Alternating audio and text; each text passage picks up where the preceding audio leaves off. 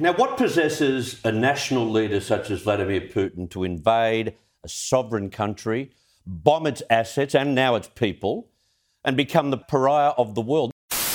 Russia was always going to try and expand, and this is what people in the West really don't understand, is this isn't about NATO being aggressive causing it. It's the West being weak that's causing it. And there had been, before then, the promise by James Baker, who was Secretary of State under the administration of George H.W. Bush, that NATO wouldn't move 1 inch eastward. Now, when Trump became president, Putin didn't make another move. Also, the 2014 coup that the United States pushed and then installed a government that is infiltrated with neo-Nazis. He's clearly unhinged, and it seems to me, he's a total psychopath. Well, Putin hasn't talked to me in weeks, so I have no idea what's in his head. Hello, everyone. You've just heard a selection of different perspectives on Vladimir Putin and his recent invasion of Ukraine. I want to examine the very first question posed in these clips. What does possess a national leader such as Putin to invade a sovereign country? Can his motives be written off as madness, requiring no further investigation? Is he a megalomaniac, intent on re-establishing the Russian Empire, going down in history as Tsar Vladimir the Great? Or is this all part of a global communist conspiracy, the old octopus spreading its tentacles across the world once more? Some commentators blame this crisis on the weakness of Western democracies. If only we had a strong man like Donald Trump in charge, Putin wouldn't have dared make this move. Others also blame the West, but for different reasons. Whilst not necessarily excusing Putin from the immediate aggressive act, they suggest that some shenanigans have gone on with NATO's expansion into the east. They further point to the overthrow of various Ukrainian governments and throw modern-day Nazis into the mix too. The final opening clip was of journalist Greg Palast, joking that Putin hasn't talked to him in weeks, so he's no idea what his plans are. A lot of media figures, who I'm going to guess don't know that much about Russia, Putin, or the Ukraine, are talking as if they're inside the Russian president's head. From this position, they are able to both explain his motives and diagnose his psychopathology at the same time. Such speculation is fine as far as it goes, but what I find more valuable is to understand the historical context in which the conflict arises. In this podcast, I will therefore be running over the past approximately 100 years of this history, hopefully explaining where the conflicting Ukrainian and Russian points of view emerge from. The concept of a Ukrainian nation emerged in the middle of the 18th century. Towards the end of that century, Empress Catherine the Great annexed the majority of what is now Ukraine into Russia. At the same time, the western provinces became a part of the Austrian Empire. Successive Russian governments, fearing Ukrainian separatists, cracked down on intellectuals and banned the use of the Ukrainian language. This situation remained relatively stable until 1917, when in the chaos of the World War and Russian Revolution, Ukrainians moved to establish their independence. The War of Independence of 1917-21 temporarily produced the Free Territory of Ukraine, with Lenin's Soviet Union ultimately recapturing the country. This takes us into a pivotal point in Russian-Ukrainian relations and one of the darkest parts of modern European history, the genocide known as the Holodomor. To tell this story, I've edited together some clips from the documentary film Harvest of Despair.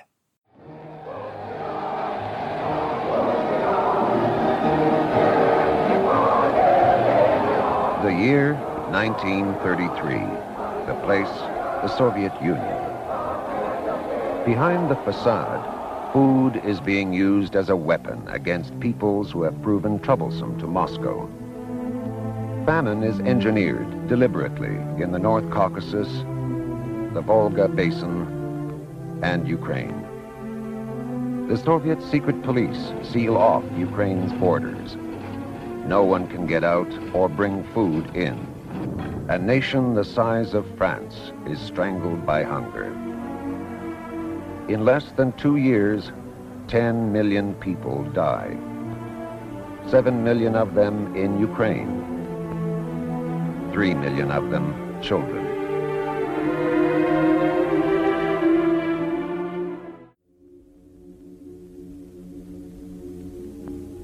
The untold story of Ukraine's darkest tragedy begins at a time of great optimism and joy in March 1917. A tidal wave of revolution sweeps aside the mighty Tsarist Empire. National boundaries change rapidly with the dramatic shifting of power. Ukrainians grasp the chance to reclaim their independence after 200 years of Russian domination. Kiev, Ukraine's ancient capital, is once again the seat of government.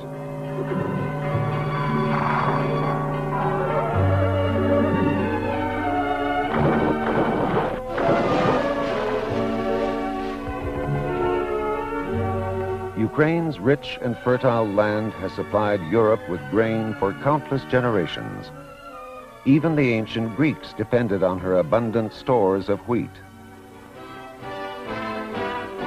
History has taught Ukraine that freedom has a price. The people prepared to defend their national republic against all invaders. December 1917. Having consolidated Bolshevik control in Russia, Lenin prepares to reclaim the former Tsarist territories.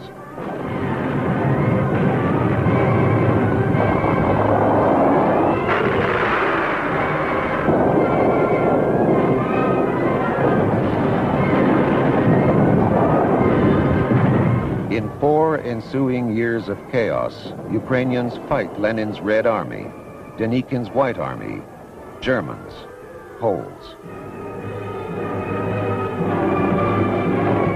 Whether the armies march in as enemies or allies, the price is always measured in tons of food.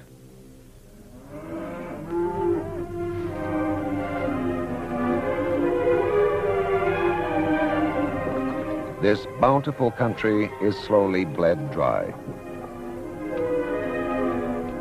1921. The dust of battle finally settles. Russia has retaken the major part of the country. Western Ukraine is carved up between Poland, Romania, and Czechoslovakia. The Soviet conquerors ship out more and more grain to feed Moscow. A drought adds to Ukraine's misery. Millions die as the breadbasket of Europe experiences its first famine.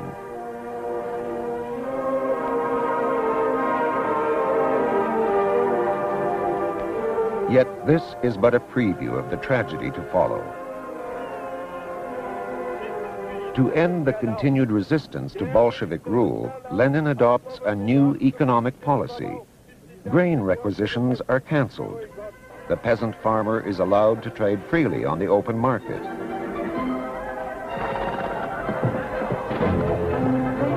The impact on Ukraine is dynamic. 80% of her population are farmers. Hoping to win further support, Lenin tolerates the national revival which has been gathering momentum since the 1917 revolution in Kiev. Ukraine's blossoming renaissance is so powerful, Lenin's successor, Stalin, views the loss of Russian influence with increasing alarm.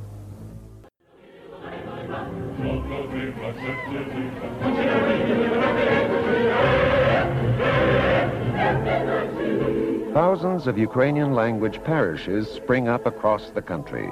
For the first time since the 17th century, the Ukrainian Orthodox Church reestablishes its independence from the Moscow Patriarchate.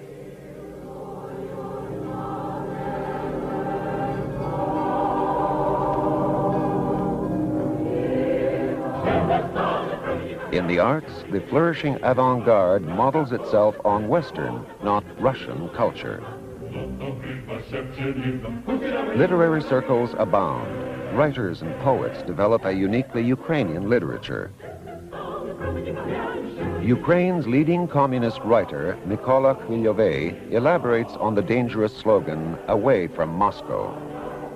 Even the leader of the Ukrainian Communist Party, Mykola Skripnik, sees the USSR as a kind of League of Nations and argues for greater cultural and political autonomy to win Ukrainians over to communism.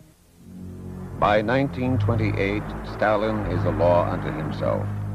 This efficient, ruthless administrator has eliminated all effective opposition within the Politburo.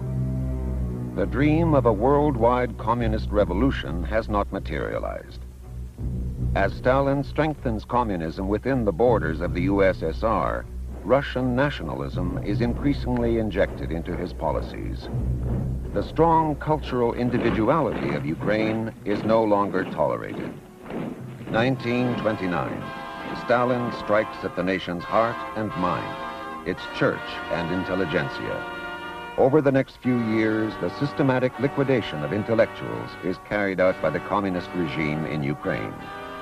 5,000 scholars, scientists, poets, and artists prominent during Ukraine's independence are arrested for allegedly belonging to the SVU, a secret organization the Soviets claim is planning an armed insurrection. Only 45 get a public trial. No evidence is considered necessary. Thousands upon thousands are imprisoned, deported, and executed later as mass arrests continue throughout the 30s. Even the church is accused of involvement in this alleged plot. By 1930, only the Russian Orthodox Church remains.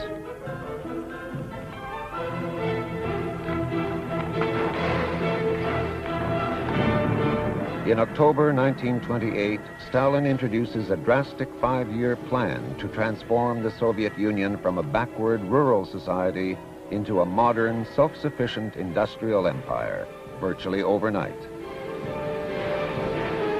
Military defense takes priority. Socialism must be protected from all future enemies. Western technology is urgently needed.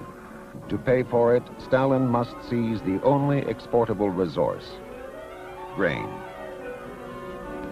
And so he decrees the compulsory collectivization of agriculture. Henceforth, all private lands, livestock, and farming implements will belong to the state. The farmer will work as a laborer for pay, like a worker in a factory.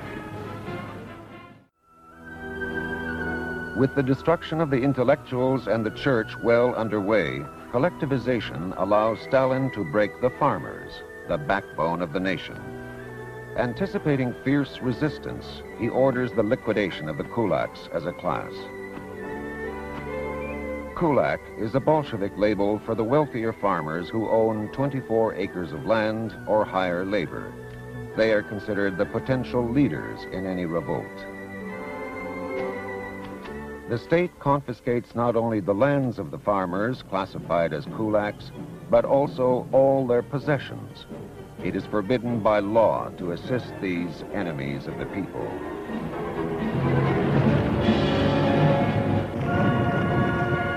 Some farmers burn their crops, kill their livestock, and flee to the cities. But over the next 3 years, 1 million men, women, and children are rounded up, jammed into sealed boxcars, and shipped off to the remotest corners of the Soviet Union.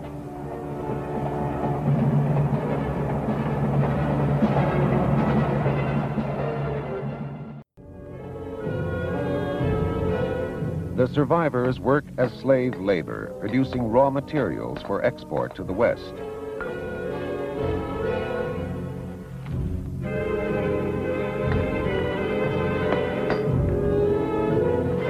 This is the end of the line for many of the best farmers and cultural and religious leaders of Ukraine.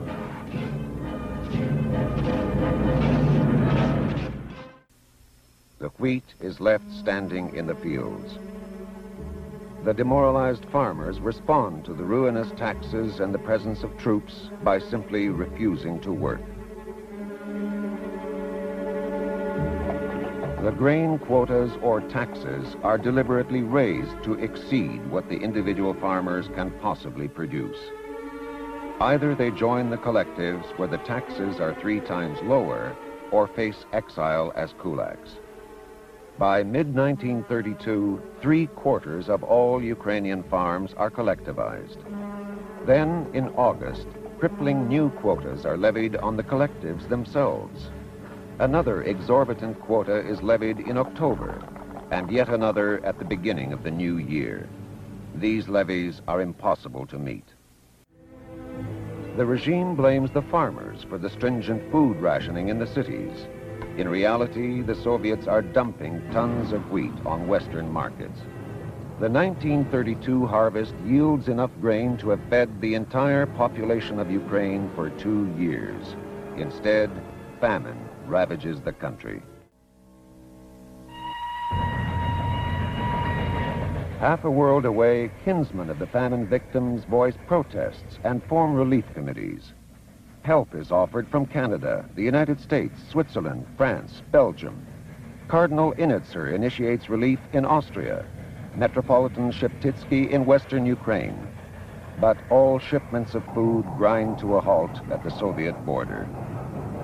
The Soviet Red Cross flatly denies the existence of famine. The hands of the international organization are tied.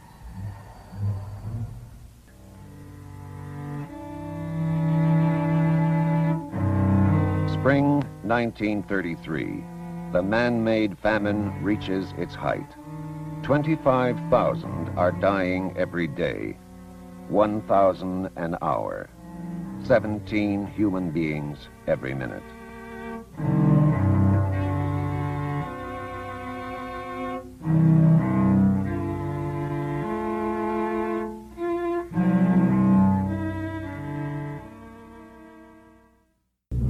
Stalin ends the famine with a single decree. Having broken the Ukrainian farmers, he can afford to give out grain on the collectives during the harvest in 1933. 1934. Purges take place in the cities and mark the end of Ukrainian participation in the running of their country. 27,000 Ukrainian communists are arrested and replaced by Russians. Only 36 out of 259 Ukrainian writers survive as the terror intensifies. The jail cells are rapidly emptied as Ukrainian nationalism becomes an offense punishable by death. So once again, that was the documentary Harvest of Despair. I've only used excerpts of the narrator here. The full film contains interviews with Ukrainians who lived through the genocide. Some of those that did, although extremely old now, will still be alive today. It's quite tragic to think, after all they've lived through, both Stalin and Hitler's occupations, at the end of their lives they are witnessing their country slide into war with Russia once more. As a side note, elements in the Western press colluded to cover up the Holodomor as it was going on. The New York Times was especially guilty, even refusing to return the Pulitzer Prize won by its journalist once the truth came out. There were a couple of reasons for this. For one, business interests in the United States were looking to normalize relations with the Soviet Union at that time. Additionally, certain Western intellectuals had an ideological commitment to what they thought of as a planned society. They therefore could not or would not admit it had all gone so horribly wrong. The far-right Organization of Ukrainian Nationalists was founded in Vienna in 1929. It sought to infiltrate universities and political structures, as well as employing terrorist tactics, all for the goal of bringing about an independent Ukraine. In 1939, the Second World War began with Adolf Hitler and Joseph Stalin invading Poland. Nazi Germany then invaded the Soviet Union in 1941. The Ukrainian response was mixed. Some elements of the nationalist underground formed a Ukrainian insurgent army that fought both Soviet and Nazi forces. Others collaborated with the Nazis, believing they would respect an independent Ukrainian state.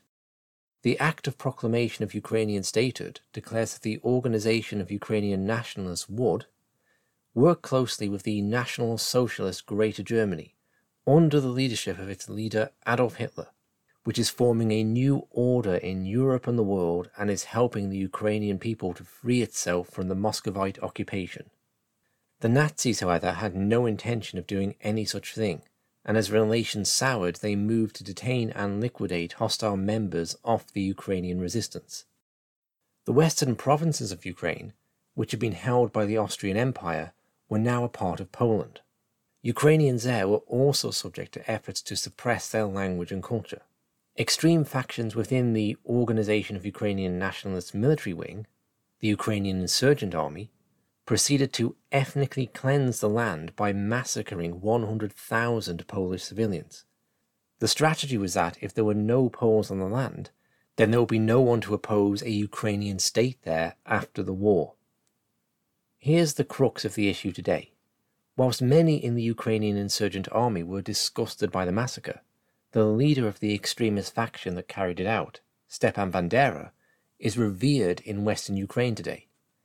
Bandera was a prisoner of the Nazis at the time of the atrocity, and therefore may not have been directly responsible. But it's still a strange sight to see many people parading through the streets in his honour. From their perspective, he's a nationalist hero. In 2010, then-President Viktor Yushchenko posthumously awarded Bandera the title of Hero of Ukraine, in a move criticised by both the European Parliament and the Russian government. Bandera's popularity as a figurehead has grown considerably since the 2014 revolution. Stepan Hurel is 90 now. At the age of 15, he joined the ranks of the Ukrainian Insurgent Army and fought for independent Ukraine, which seemed to be a dream back in 1943. I suffered cerebral contusion. 2 meters of soil covered me. Not only me, there were many of us, and 2 guys did not survive. Stepan Hurel remembers how the independence of Ukraine was proclaimed in Lviv on June 30th, 1941. There was an attempt to establish a state. The Ukrainian state was proclaimed in Lviv, here near the Opera House. It was like a rebirth from under the ground. I thank God that He allowed me to live to this day and honor the memory of Stepan Bandera.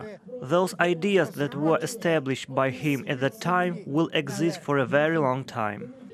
Stepan Bandera was one of the authors of the Ukrainian State Restoration Act. Historians consider its proclamation in June 1941 to be a great step towards the independence of Ukraine. Stepan Bandera said that the words "Glory to Ukraine" would be heard from Galicia to the east. And we now hear that the Ukrainian military say "Glory to Ukraine" in all cities. Bandera fought for our great united state. The Organization of Ukrainian Nationalists, headed by Stepan Bandera, developed its network and started the liberation movement of Ukraine. He's a symbol of the nation, a person who gave his life for Ukrainians, and it's our duty to honor his memory every year. The Lviv Regional Council declared 2019 as the year of Stepan Bandera and the Organization of Ukrainian Nationalists. Reported by Yulia Bil, UATV. The Russians lost 27 million people fighting the Nazis, so unsurprisingly they are rather sensitive to militarized groups employing fascist symbolism in a neighboring country. I'll return to this point when we get closer to the modern day. As an aside, the major architect of the Massacre of the Poles, Mykola Lebed, emigrated to the United States where he lived in New York City till his death in 1998. The CIA employed him for intelligence gathering on the Soviet Union whilst protecting him from prosecution. With the collapse of the Soviet Union in 1991, over 90% of Ukrainian citizens voted for independence, with majorities in every region, even the ones that now want to secede or join Russia. The Ukrainian economy initially suffered similar hardships to the Russian one, shrinking by more than 10% per year. I'll come back to this point in just a minute. Listening to Vladimir Putin's speech, where he explained his reasons for going to war, one of the things he is clearly very angry about is the eastward expansion of NATO. When the USSR dissolved, as a condition for allowing the reunification of Germany, Mikhail Gorbachev sought and received assurances that NATO would move not 1 inch to the east. This was of paramount importance to the Russians, as twice in the space of 25 years, German armies had marched into their country, with on the latter occasion, as I've mentioned, it taking 27 million Russian lives to stop them. They're not convinced that history is now over and something akin to this won't ever happen again. The NATO alliance subsequently incorporated Poland, Hungary, the Czech Republic, Bulgaria, Estonia, Latvia, Lithuania, Romania, Slovakia, Slovenia, Albania, Croatia, and most recently, Montenegro and North Macedonia. NATO further recognises the right of 3 aspiring countries, Bosnia and Herzegovina, Georgia and Ukraine, to join the alliance at a future point.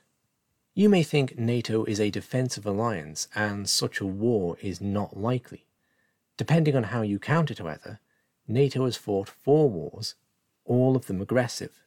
The invasion of Afghanistan was justified by security concerns post 9/11, whilst Bosnia and Herzegovina, Kosovo and Libya were justified as humanitarian interventions. These are of course the exact same reasons Putin is citing to justify his invasion.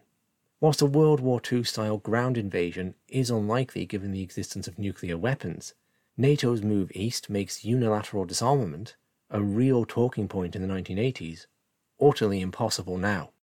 Unlike the consumers of Western state and corporate media, the Russian government does not see the United States foreign policy as being about exporting freedom and democracy around the world.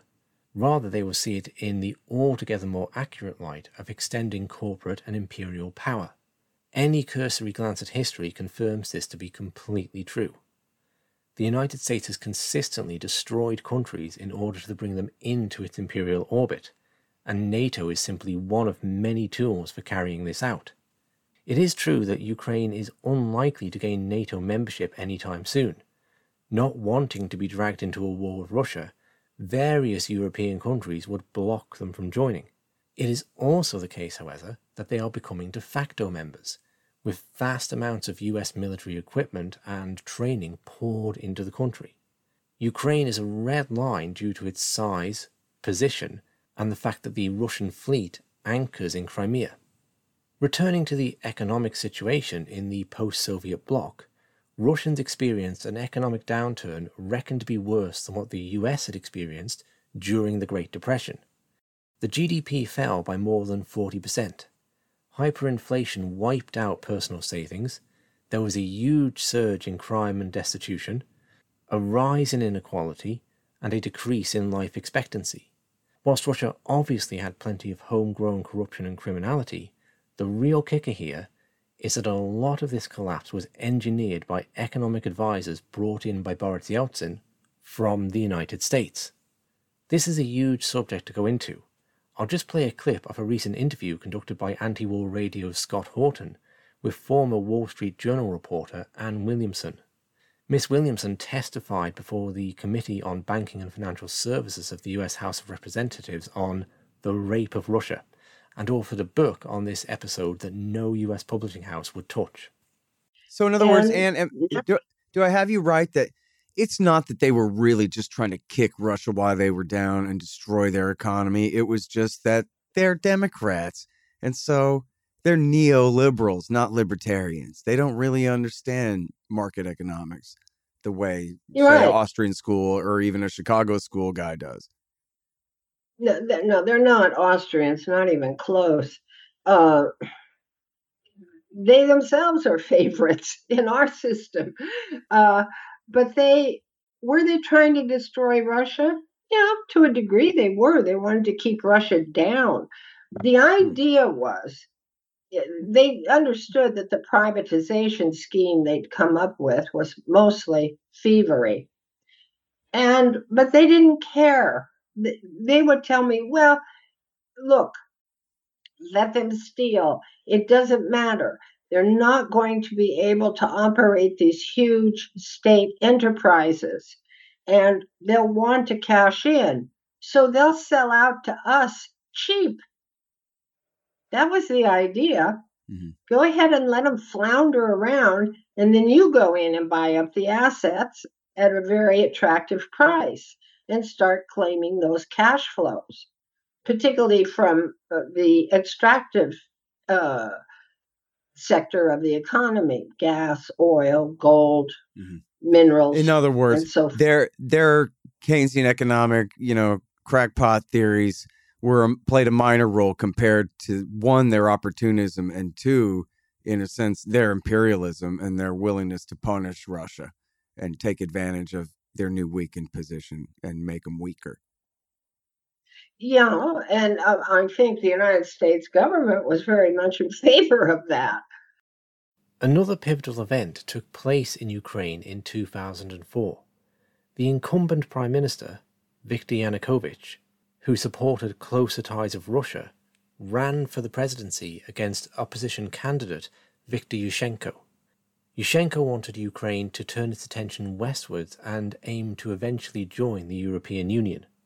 Yanukovych officially won the election, but Yushchenko and his supporters alleged that vote rigging and intimidation cost him many votes, especially in eastern Ukraine.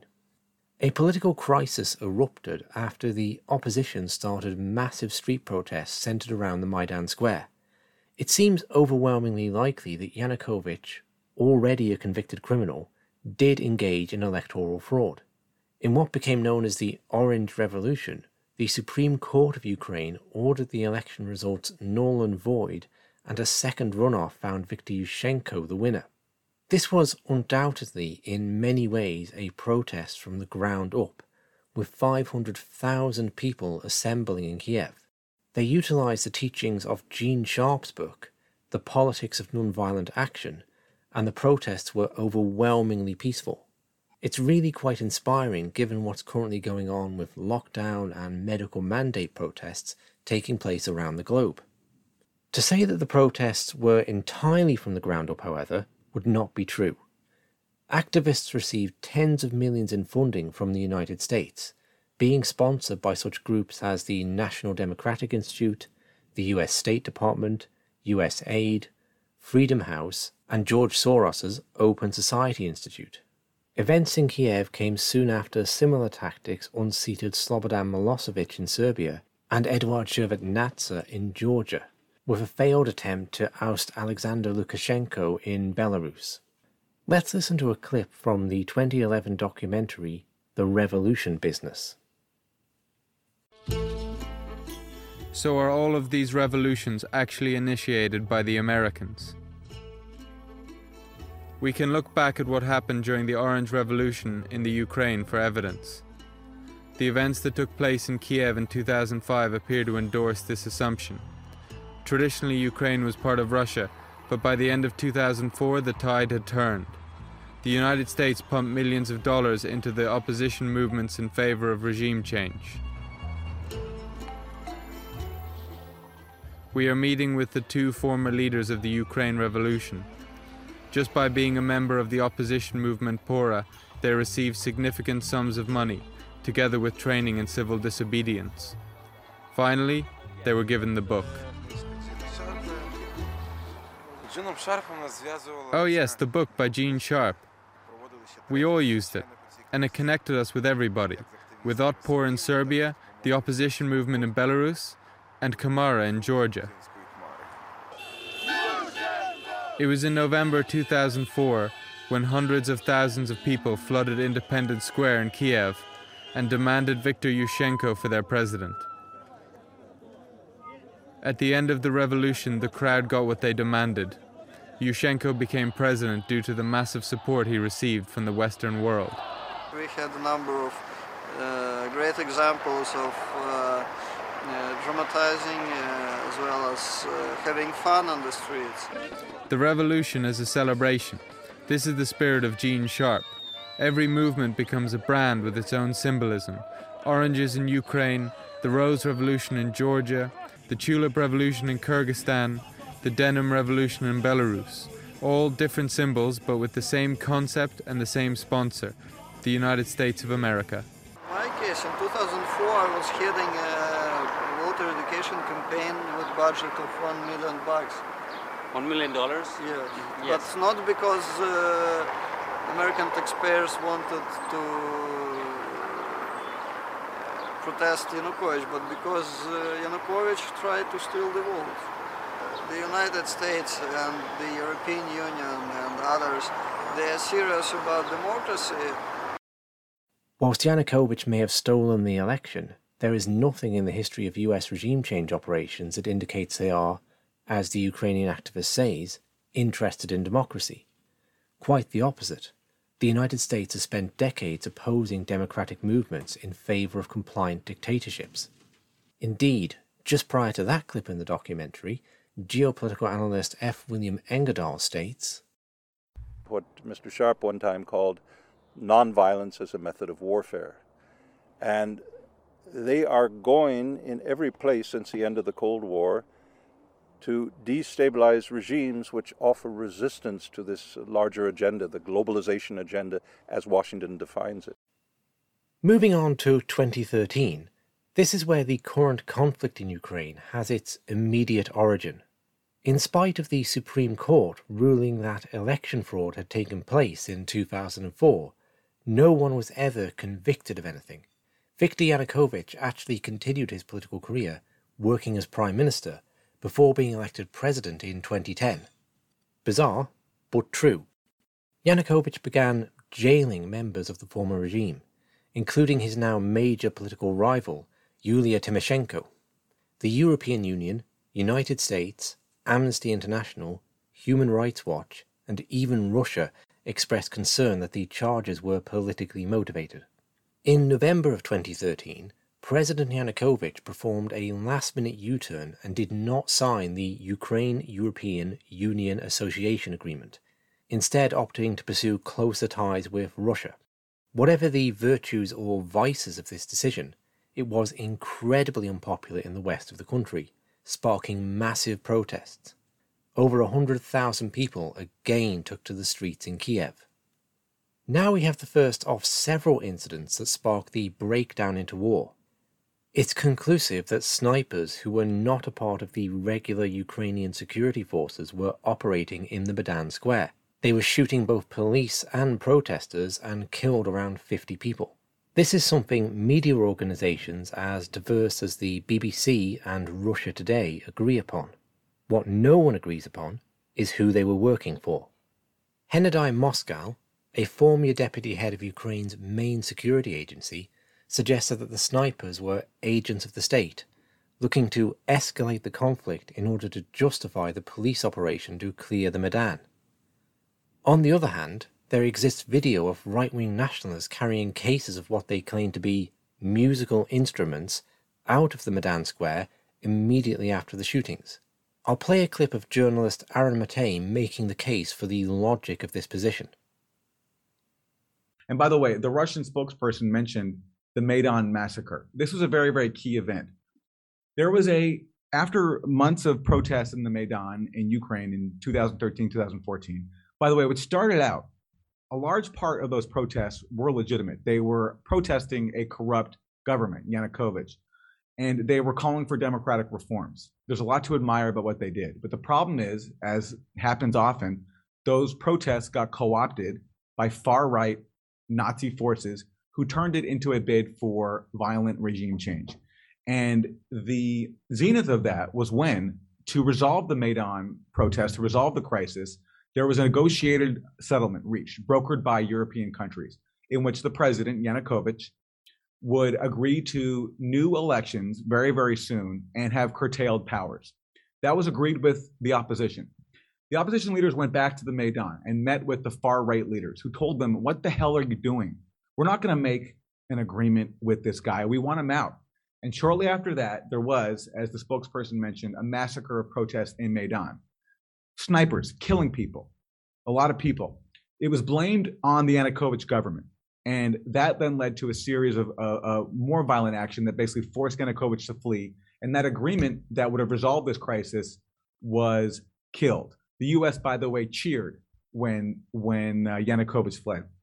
It turns out there's been research done by a political scientist, Ukrainian, at the University of Ottawa, named Ivan Kachanovsky, based on forensic evidence, videos, speaking to witnesses that shows pretty conclusively, and I'll tweet this out after this interview, that the shooting of these Maidan protesters came from a Maidan far-right fascist-controlled area, that they were the ones killing their own people to try to spark an event that could lead to a violent overthrow of the government, and that's exactly what happened. As with the 2004 coup, the United States worked behind the scenes. State Department official Victoria Nuland was, embarrassingly, caught on tape planning the next government as if Ukraine were a US colony. Now, Victoria Nuland is strongly in favor of war with Russia. What's amazing is that anyone, anywhere, is still listening to her. No serious person could take Victoria Nuland seriously. She's a joke. Not only is she obviously unimpressive as a person, ask anyone who knows her, and she's not especially pro-American, by the way, she was one of the architects of the disaster in Iraq. So why is Victoria Nuland still talking about foreign policy? Is the guy who designed Chernobyl still building nuclear reactors? Probably not. Only in Washington, where failure is assiduously rewarded, could someone like Victoria Nuland still wield power, which she absolutely does. It's scary when you think about it.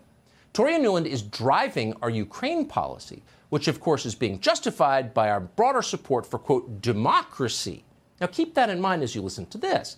This is the same Victoria Nuland who was caught on tape several years ago scheming about how to end democracy in Ukraine. Here's Nuland in a leaked audio recording plotting the overthrow of Ukraine's democratically elected president. Listen as Nuland rattles off a list of potential puppets to install in place of the democratically elected president. I think Yats is the guy who's got the economic experience, the governing experience. He's the guy, you know, what he needs is Klitsch and Tony Book on the outside. He needs to be talking to them 4 times a week, you know. I just think Klitsch going in, he's going to be at that level working for Yatsenyuk. It's just not going to work. Yeah, no, I think that's right. Okay. It's just not going to work. What about the voters of Ukraine who thought they were engaged in democracy? Nope, there's Victoria Nuland working to overthrow democracy. Keep in mind, if they'll do it there, they will do it here. You're hearing the same State Department goon who worked to organize a coup in Ukraine telling us we need to go to war with Russia to preserve democracy in Ukraine. These people have no shame. At this point, the Ukrainian parliament voted to relieve Yanukovych off duty. An interim government was established, which interestingly saw Arseniy Yatsenyuk become prime minister. I say interestingly because that's exactly who Victoria Nuland selected for the job in the recorded phone call. It's at this point Vladimir Putin decides to annex Crimea. He later gave a humanitarian intervention-based reason for doing so, stating, "How could we say no to Sevastopol and Crimea? To the people who live there? How could we not take them under our protection, under our wing? Impossible. We were put in a situation where we could not do otherwise." Russian Defense Minister Sergei Shoigu later said, "If all these people, Ukrainian neo-fascists, ultranationalists, extremists and mercenaries from European countries and the United States, had come to Crimea after the coup in Kiev, as they were about to do, I assure you, no one would have thought any less."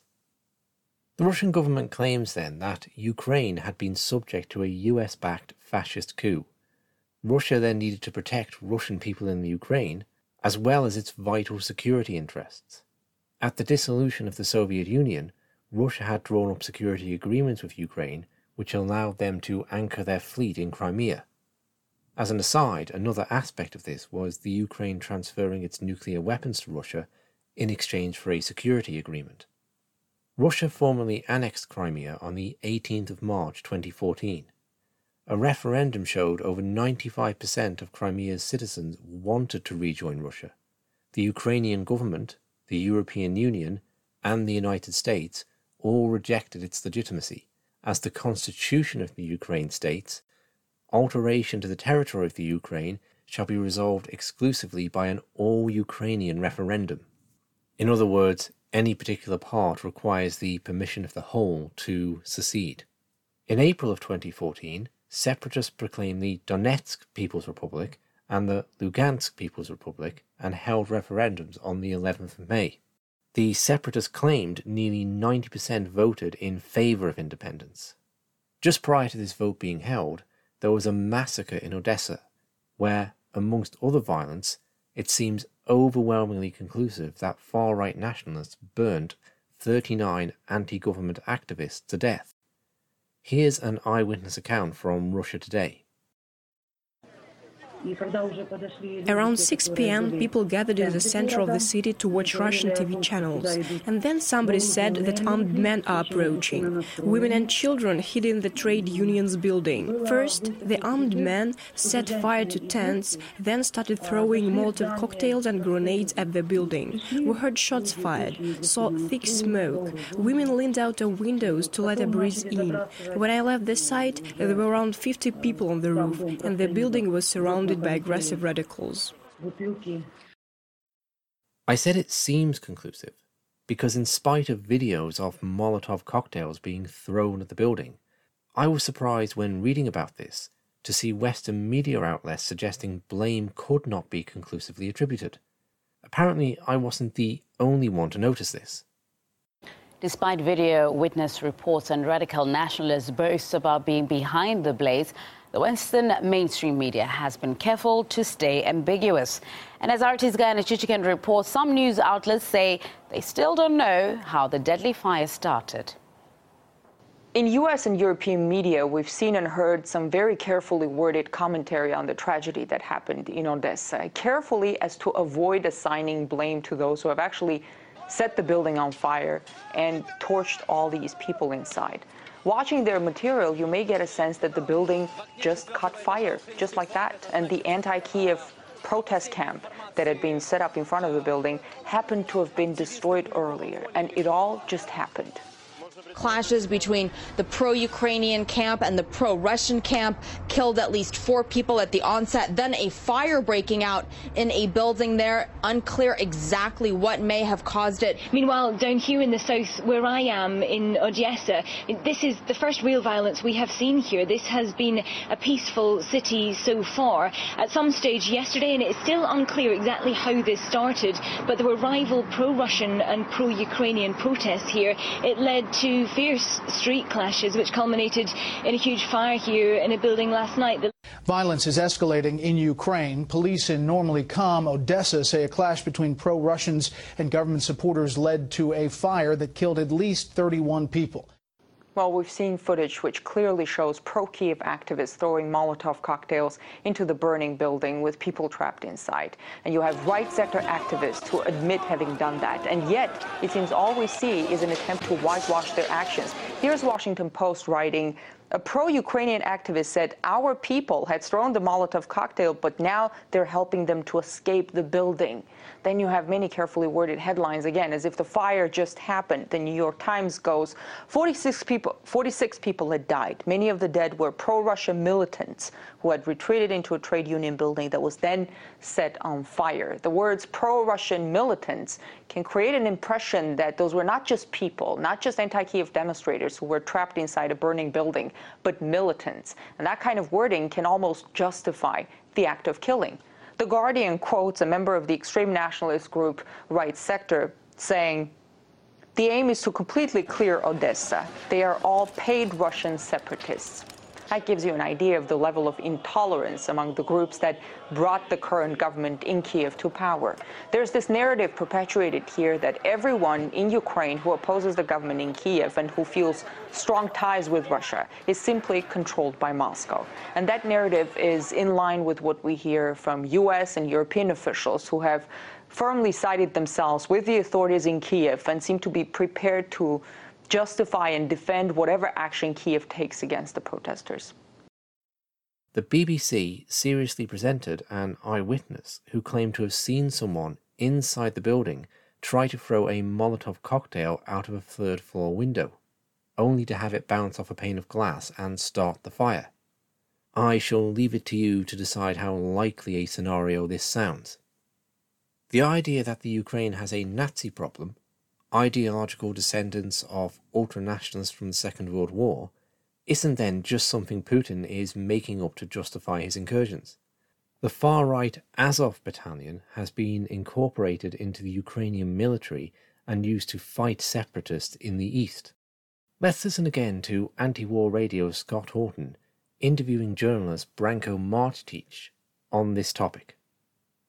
Yeah, I mean, according to this Yahoo News piece, since 2015, the idea is for the US or the CIA to train a homegrown insurgency in Ukraine.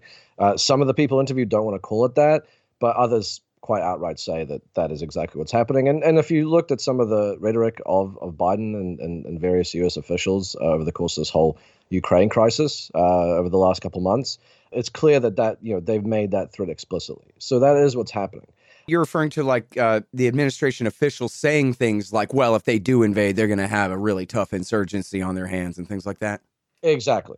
So, I mean, I think a very thinly veiled reference to this program that we didn't know existed. And I think it's also not a coincidence that this starts getting leaked just as these tensions are rising and kind of Biden needs to look tough and needs to try and, I guess, either threaten Putin or make himself kind of look like he's doing something on this crisis to stand up to him. Mm-hmm. But beyond the trouble, the inherent problem of training an insurgency and potentially inflaming a very destructive and deadly war in that country, which would hurt a lot of people that live there, but would also possibly destabilize things beyond its borders.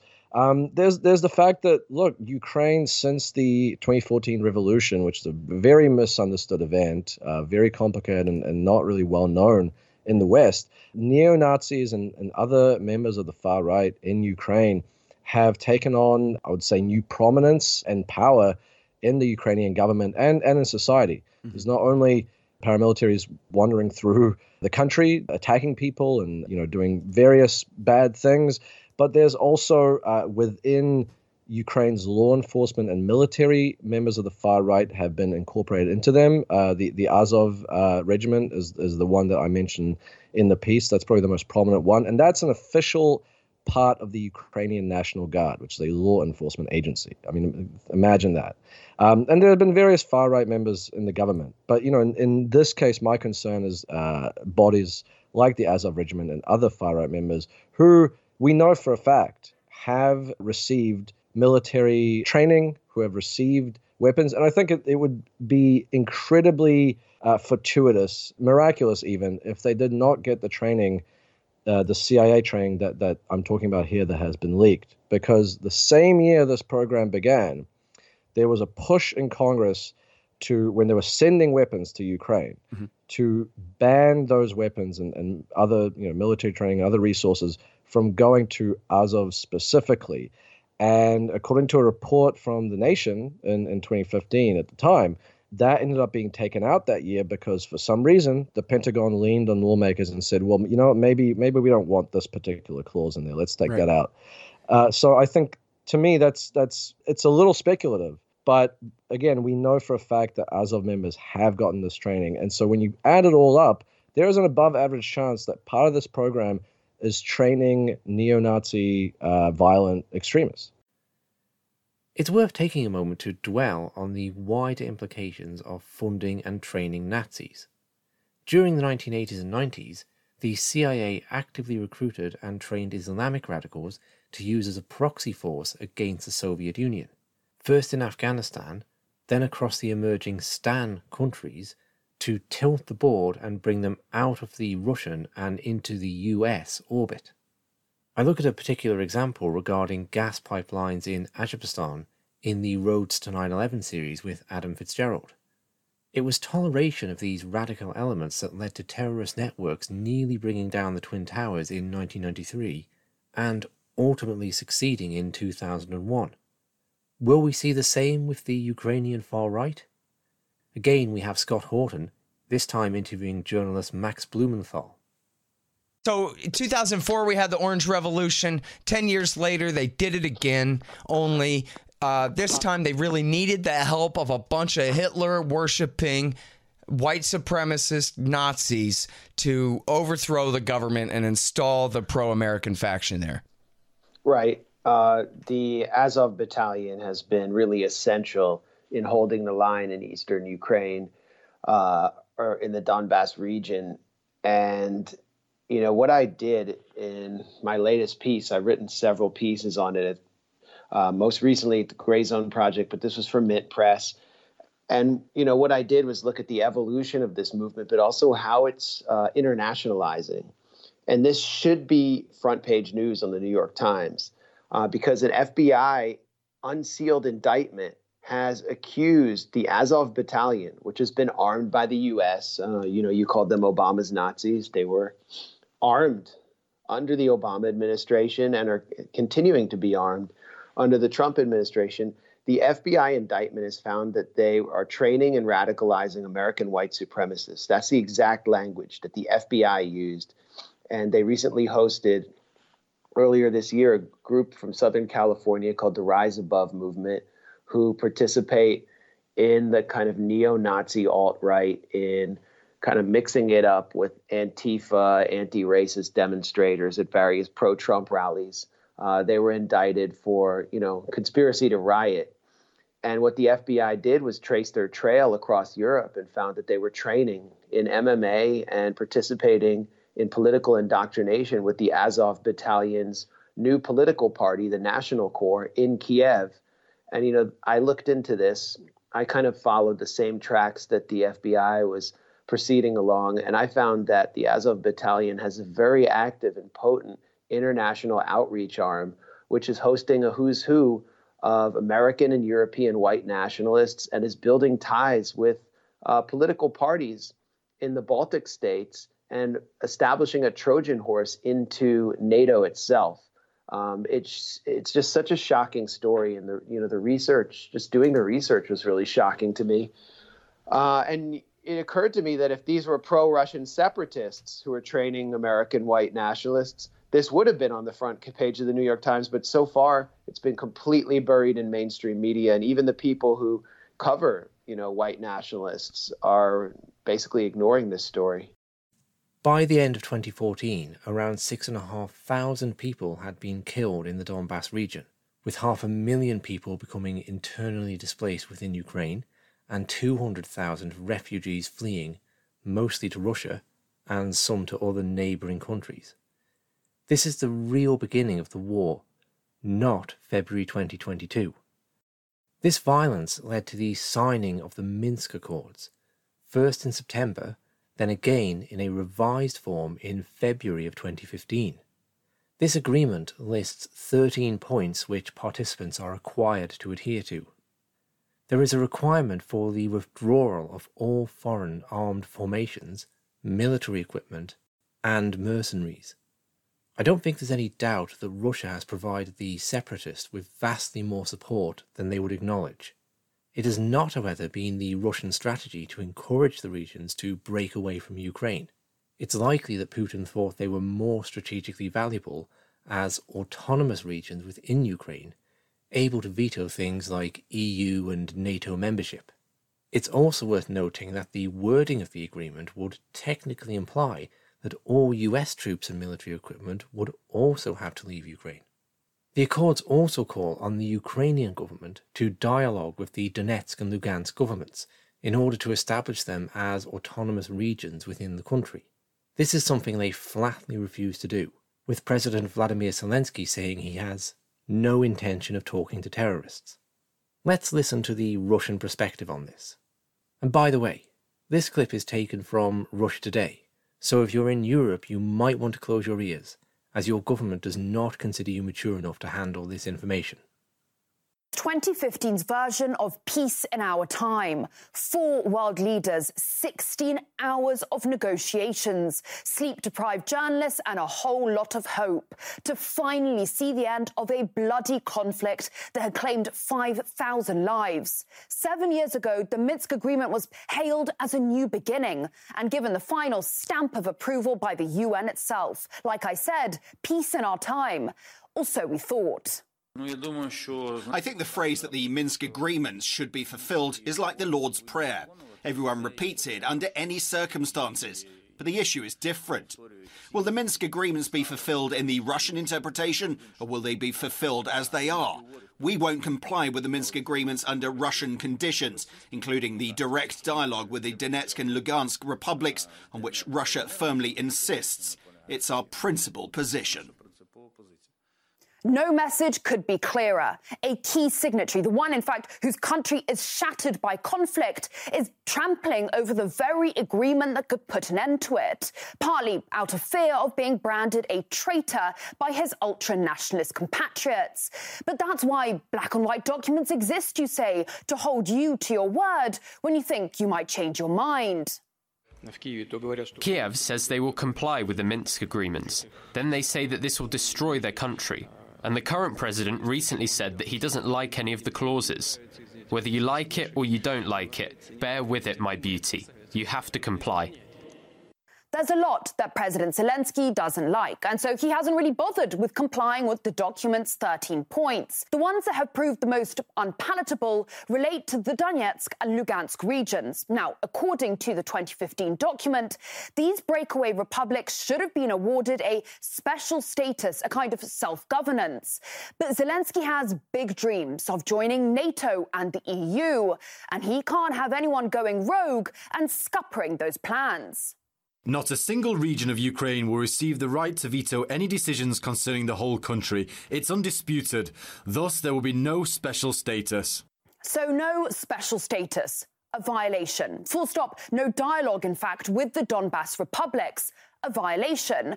But there is one fragment of one sentence from one of the measures that Zelensky rather likes, about being handed back full control of the border through the conflict area. Of course, he's conveniently ignoring the fact that that only happens once the republics get their special status. And Moscow warns that giving in before then would be a bloodbath. Ukraine is calling on us all the time to let their troops close the border. But think about what's going to happen next. There'll be a massacre like in Srebrenica. For 7 years, Ukraine has shown its lack of interest in abiding by the rules, by 13 simple points. So you have to ask, why doesn't it just walk away? Well, here's a thought. The full implementation of the Minsk agreements is the only way forward. Until full implementation is a reality, EU sanctions against Russia will remain in place. It's called cutting off your nose to spite your face. It's called allowing your civilians to be shelled by your own troops while enjoying your neighbour get battered by sanctions. Of course, you'd never know about any of this if you listened to Washington, which, yes, you're right, is not a signatory, but as ever, involved. No, the White House threw out the evidence and found the guilty party long ago. It is a fair assessment to say that Ukraine has sought to move forward on most, if not all of them, while Russia has made good on virtually none of its obligations under Minsk. Just a reminder, mainly for Antony Blinken, Russia has no obligations under Minsk. In fact, it's only mentioned once in the entire document. It's there, like France and Germany, only as a mediator. Why then isn't Blinken accusing his allies in Europe of not making good? Because they're trying one last time to resuscitate the agreement? Or are they? The situation is absolutely absurd. It shows that almost 8 years since the outbreak of the conflict and 7 since the signing of the Minsk agreements, everything was a complete bluff. We are at the point where the clock stopped on March the 9th, 2015. 3 out of 4 participants of the Normandy format are not ready to implement the Minsk agreements. So invested, it seems, are the European peacemakers that after a couple of hours of discussion in Berlin, one person present said they had to go walk their dog. A far cry from that 16-hour marathon all those years ago. With the Accords firmly dead, along with 14,000 civilians, you heard how Putin refuses to seal off the border for fear it would end in a Srebrenica-style genocide. Even if you don't think Mr. Putin is a humanitarian, you might still entertain such an outcome would not go down well with his supporters in Russia. In addition to the complete failure of negotiations of Kiev, the other final straw for Putin may have been a complete failure to negotiate acceptable missile defences with Washington. Here's Daniel McAdams of the Liberty Report to explain. You pointed out, the different things that motivated this to happen, and one of those is the letter delivered in December of 2021, and Putin himself mentions it in his speech. The Russians delivered a letter to the Americans, to Blinken, I think it was, saying, let's try to have a new security architecture in Europe where everyone can feel secure. And here are the things we would like to see happen. We don't want to have Ukraine in NATO because the posting of potentially hypersonic weapons can hit Moscow in 4 minutes. We don't want that. We don't want missiles put in Ukraine because we feel that it's an existential threat to Russia. And those are reasonable and legitimate from any perspective. If it was true with Mexico, we'd have the same thing. So the U.S., instead of saying, hey, let's sit down and talk about this because we have some ideas too, basically they laughed in Russia's face. The response was comically devoid of any kind of detail, and I think that was the last straw for the Russians. We tried to tell you, we tried to be able to solve this peacefully without it happening. You laughed in our face, and so now we have the situation that's happening. In summary then, to return to my original question, what possesses Vladimir Putin to invade Ukraine? I cannot refute any of the hypotheses presented, that Putin is possessed by megalomania, a desire to restore the Russian Empire, or a closeted communist wanting to see that ideology spread across the globe. What I can say, however, is that all of these propositions are unnecessary and superfluous. All that is needed to understand Putin's motives is to listen to what he actually says. He believes that Ukraine has no intention of implementing the Minsk Accords, that the humanitarian situation in the Donbass is unacceptable, and that Russia is ultimately threatened by a United States seeking to create a monopolar world order. To accomplish this, they are flooding Ukraine with weapons and training neo-Nazis. Now, if any of these points weren't true, simply Putin's fabrications, then yes, we would have to look for a deeper and more conspiratorial motive to explain his actions. But the Ukraine government clearly has no intention of implementing the Minsk Accords. The US is training fascist militias whilst deploying high-tech missile systems. A glance at history leaves us in no doubt US foreign policy does pursue a monopolar world order, with a strong and independent Russia fully neutered. There is then simply no reason to question what Putin is saying in regard to his motives. It's worth listening to Putin's speech justifying the invasion, not just reading the transcript. To me, he looks like a man at the end of his tether, a man who feels his heels are over a cliff edge, and he has to fight now or watch his country be destroyed. It's my observation that the West has generally viewed Russia as operating from a place of immense strength. During the Cold War, the communist octopus reached out of its tentacles into every non-aligned country in the world. This continuously provided an excuse to overthrow any government not aligned with US corporate and strategic interests. The Russian perspective seems to be more one of survival in a world dominated by a hostile global superpower. There's no doubt that Putin is a Russian nationalist who bitterly regrets the breakup of the Soviet Union and does not feel Ukraine should exist as a separate country. It's a massive stretch, however, to claim that this is the motivating factor behind his actions now. Regarding whether Putin's strategy will work, to me the moral question almost makes the tactical one redundant. Internally, Russia is an authoritarian state, where anti-war protesters are currently being locked up. This is not a fight of liberty versus tyranny, no matter how you look at it. At the outbreak of this conflict, I was disheartened to see some of the more right-leaning journalists I have followed through the lockdown crisis instantly falling for all the NATO propaganda.